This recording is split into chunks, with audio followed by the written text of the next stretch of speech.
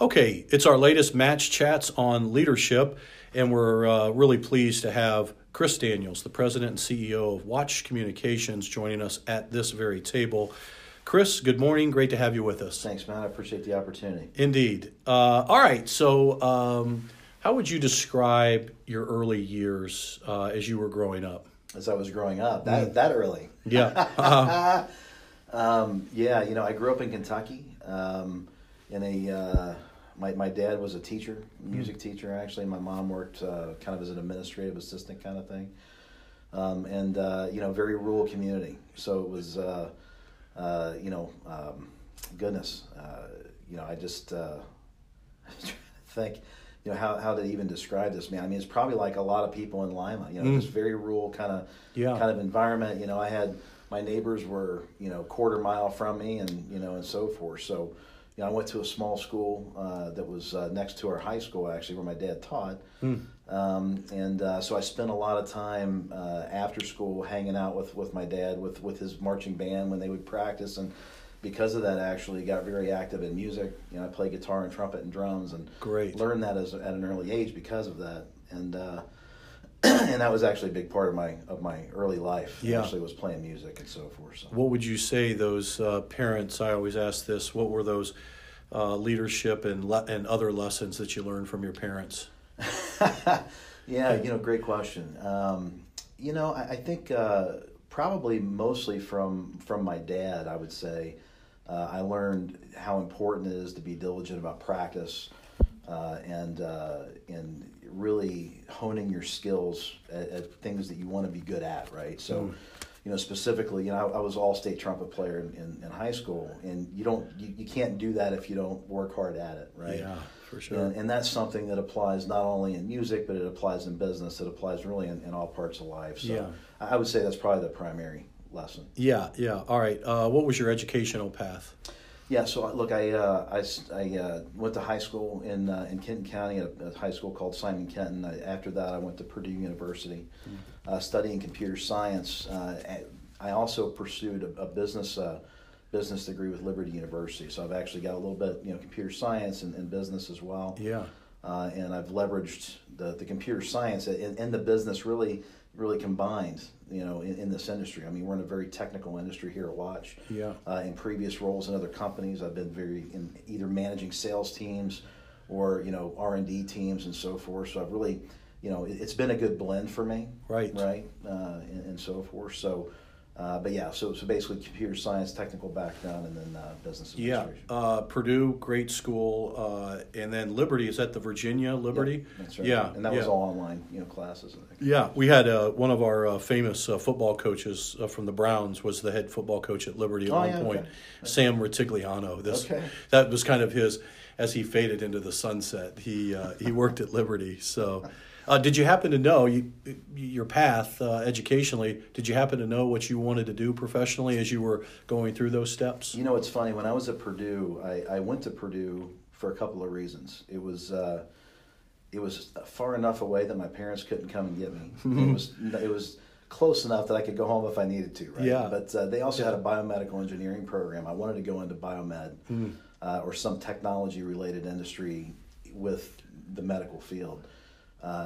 After being there for 4 years, I decided that was enough. So I did. So originally, when I was a kid, I wanted to be a surgeon.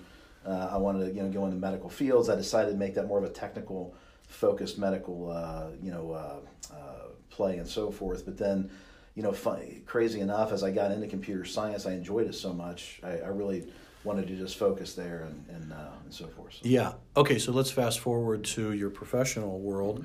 Could you share your experiences early on in your early days of the business world? Yeah, of course. So, I in '93, after I was out of Purdue, I started with a mom and pop internet or a company in the east side of Cincinnati, actually. And this company had about 5 people at the time. We built servers that were based on Unix, which a lot of people have never even heard of. It's an operating system, right? And if you went into like an auto parts store or into a car dealership, 15 years ago, people had these little terminals on their desks, that just had like amber screens or green screens and a keyboard and stuff. Yeah. Not a PC, right? Right. And these terminals would connect back to these servers, and they did this work. So it wasn't a PC environment. It was this client server kind of thing. And we built these systems for law firms and manufacturing companies and so forth. I was doing technical sales and consulting for this, kind of again combining that technology with some sales experience. That was really my foray into technology as an employee. Managed a few people back at that time.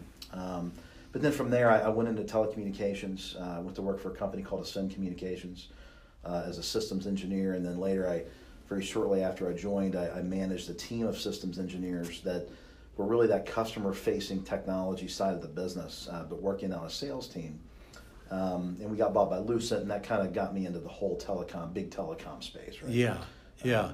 What years were the original that you were talking about when you first came out of college? That was in '93. Okay. Actually. So fairly early in terms of the digital revolution. That's right. As a matter of fact, that company, I forgot to mention, we were one of the first 2 internet services companies in Cincinnati. Wow. We were providing internet service to companies in like 94, 95 time frame, right when the internet was becoming a thing, right? Yeah.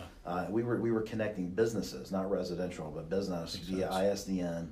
Yeah. We were doing things like offsite backups and things that we do now today just easily. Right. But back then, nobody was doing it. So we were doing some pretty revolutionary things. We couldn't really get the main owners of the company to see the vision of growing this thing, so they kind of stagnated and a lot of us left. But again, we were really pioneers in internet services in Cincinnati back in 94, 95. Yeah, that's very interesting because we all think now today that you just pot up your PC or your tablet and off you go, and then back then it wasn't that was revolutionary. That's right. Okay, so then when you moved forward, what did you look for when you would hire folks to be part of your teams? Yeah, I've always looked for different things based on some similar attributes, but also some different characteristics based on the type of role that I would hire. Right? If some of the common threads that I would look for, some of the common traits would be enthusiasm of the person, their motivation really and why they're looking for a position. Is it somebody that's looking for a career stop, pit stop, or are they really interested in what we're doing? Do they like the industry we're in and the role that they would play?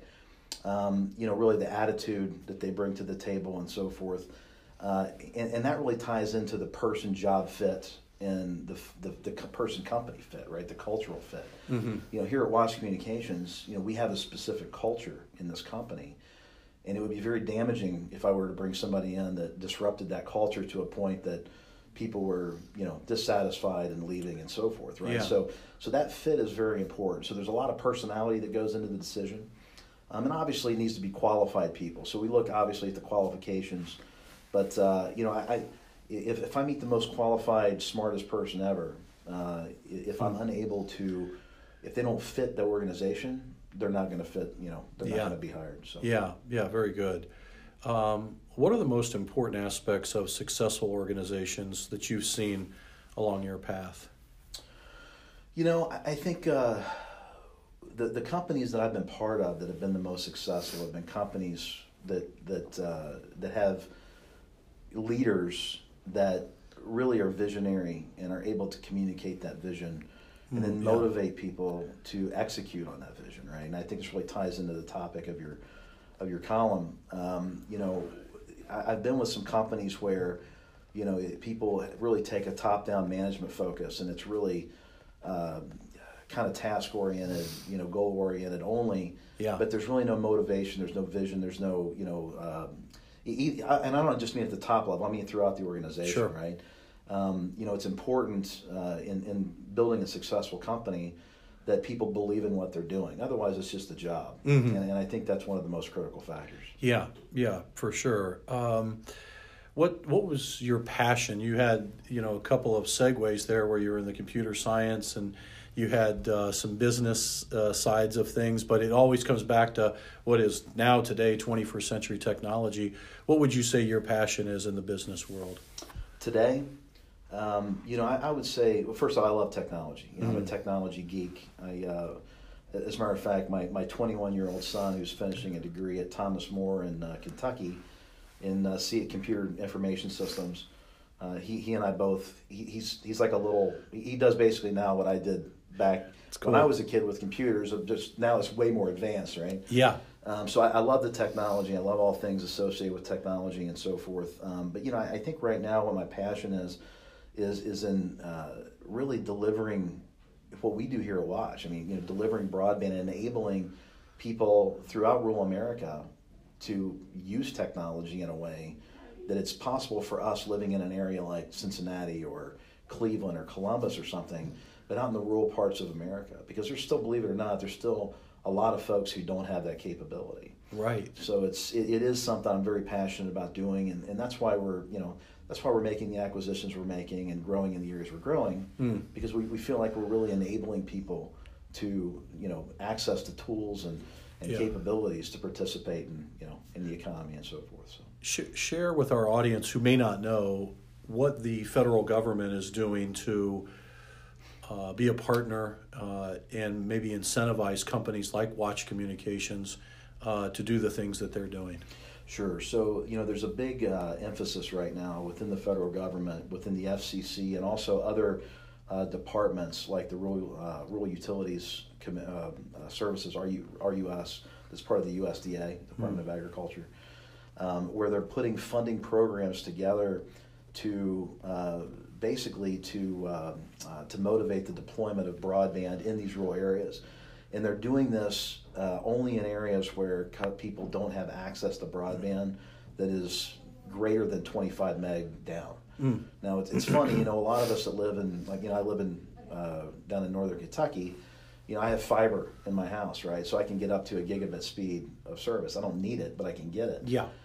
People, in that area probably wouldn't choose a 25 meg service, but out in rural America, some folks don't have anything more than a meg. Yeah, and that's not even maybe consistent as well. Or some people don't have anything. So this 25 meg and up kind of focus is how the government's focused today. That's creeping up more to 100. But what they're doing is they're providing funds based on what a company will commit to building. So if you're going to commit to building 25/3, maybe you'll qualify for a certain amount.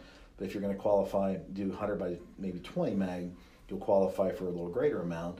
And the FCC, for example, has allocated $16 billion that they're going to basically award to companies like Watch in a reverse auction process that's going to take place later this year in the October timeframe.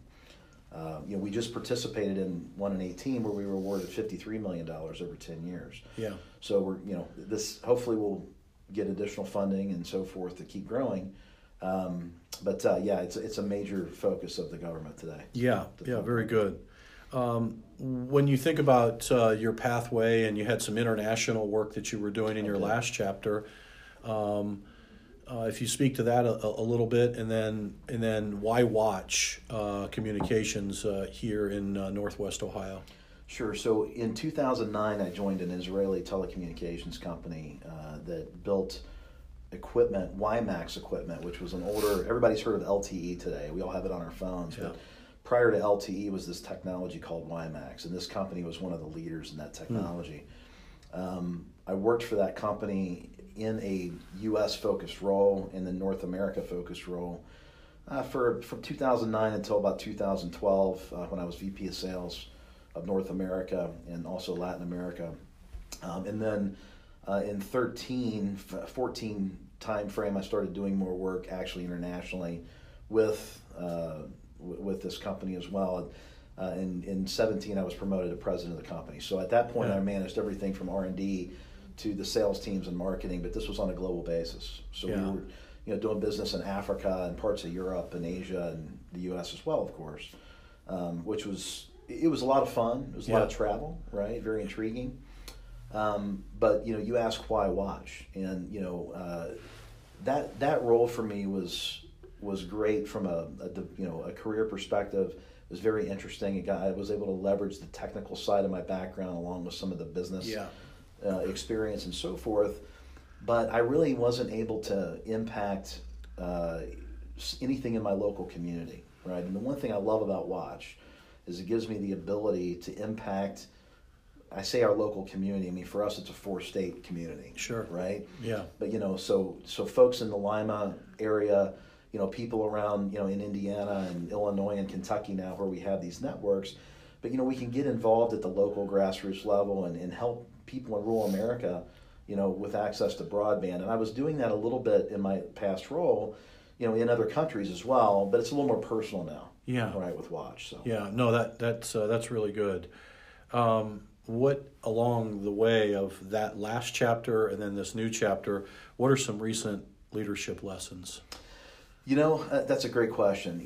There's been, I'm sure there's been many that I probably can't articulate well. I can tell you, one of the things that I learned very early on is that it's very easy as a person in a management role or a leadership role. Management and leadership, by the way, obviously are two different things, and that's one of the first lessons I learned, right? It's different to manage an organization than it is to lead an organization. You can manage tasks and set goals and milestones and make sure people hit those, but that's not leading, right? Leading is casting a vision, motivating people to really affect that vision and so forth, and that's not management, that's leadership. Yeah. But one of the first things I learned is that you don't have to be the CEO of a company. You don't have to be a line manager or an executive to be a leader in your company. Even as an employee at I don't want to say the bottom level of the pyramid, at the execution level, let's call it, right, at the customer facing level even, at that level where you're doing a job and you have no direct reports, you still can be a leader within your team. I agree. And that's something that people don't always understand. Right? Yeah. Your attitude and the dedication and motivation you have in doing a good job and motivating others around you to do the same, that's leadership, right? And I think at that level, that's very important. Now, to do that, to have that attitude, you really need supervisors and line managers that have the same attitude. Yeah. That are very motivated, that have a great attitude, that understand the vision of the company that has to be set by the executive leadership. And they set their own vision within their team that rolls up to the bigger vision of the company. It's a multi-tier thing, and I think that's those are some of the key lessons that I've learned is that you really have to empower people at each layer of the business to lead their teams and to affect the work that they're responsible for delivering. Right? Yeah, well said. Okay, two more. What's the future of this technology that Watch is so heavily involved with, both on the urban side and then on the rural side? Sure. So we're a broadband service provider, right? And we deliver broadband to folks using fiber optic technology and also wireless technology. Yeah. And some of the most advanced let's say innovations are happening today in the wireless space. And everybody hears the hype around 5G, sure. 5G technology. And it's funny, if you go to a trade show, you'll see everything from robots to, autonomous drones and things that are all, enabled by 5G, which is kind of crazy because, it has maybe nothing to do with 5G, but it's all marketing hype. Right. But I will say that the technology in wireless has changed over the last decade from technologies that will have the ability to supply maybe a few megabits of capacity to today we can deliver gigabit services using wireless technology. Even whether it's fixed or mobile, these technologies exist today. So as we progress, what I'm seeing is that wireless technology has caught up to fiber and the speeds that it's able to deploy. Now, there's still some limitations in distance and things that the wireless technologies can deliver these speeds.